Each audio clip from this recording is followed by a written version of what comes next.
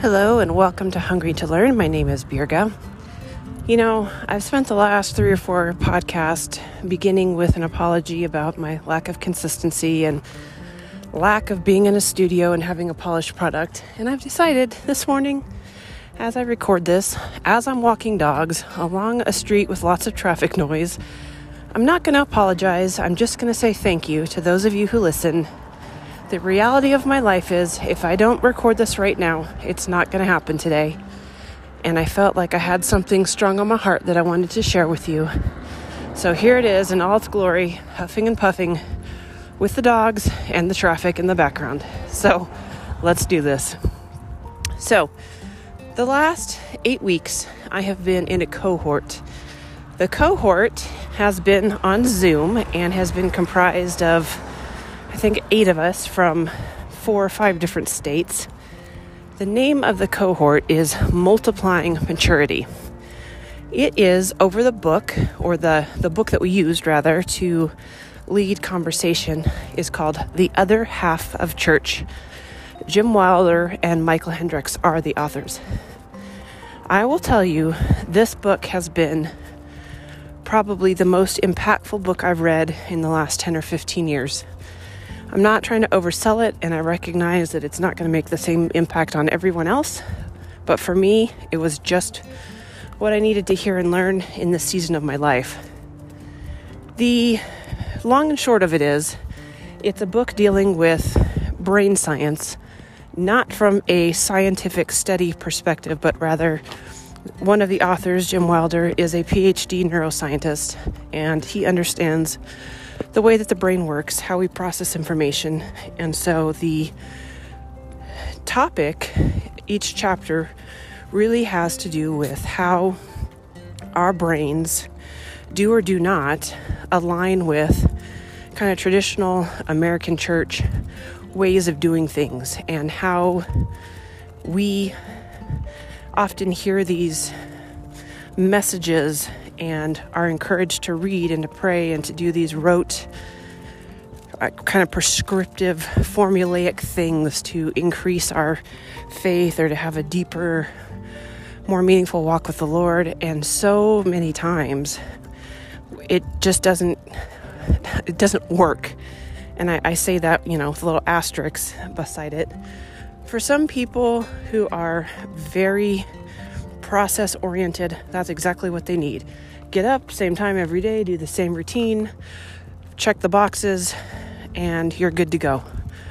For me, I'm finding that, the decades of practicing Christianity in the standard ways that you hear to practice them were not fulfilling, did not lead to any degree of growth, and certainly left me oftentimes more frustrated than fulfilled.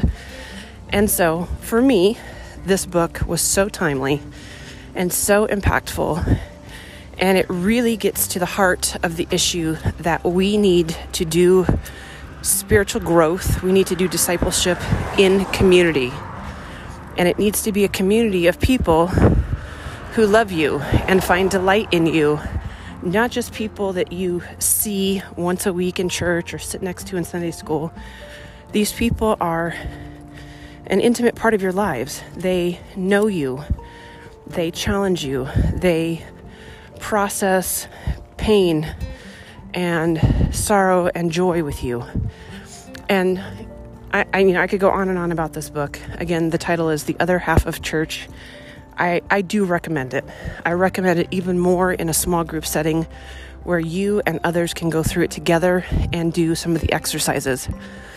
Now, the point of this podcast and why I felt like I had to get this out right now is because one of the exercises that it has you do is a joy-building exercise.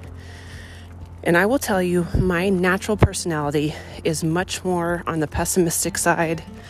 I really struggle with being a joyful person, and I want that to be my new normal. I want to be known as a joyful person. So these exercises that it has you do, I did this morning. It washed over me, kind of out of nowhere, and I wanted to share it with you as an example and encourage you, if you struggle with having a baseline of joy, if you struggle through pessimism or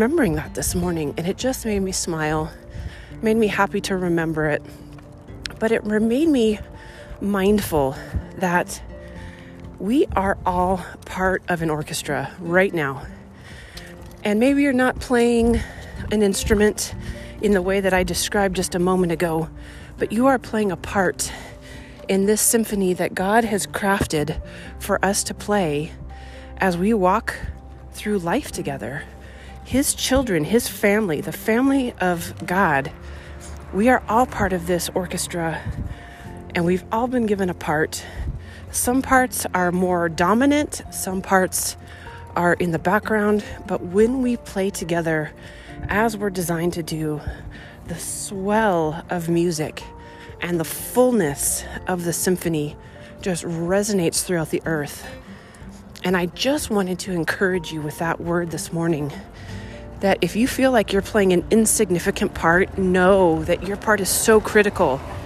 Whether you're first violin and you've got the melody, or you are the bass and you're just playing a steady tempo and note that keeps everybody on track.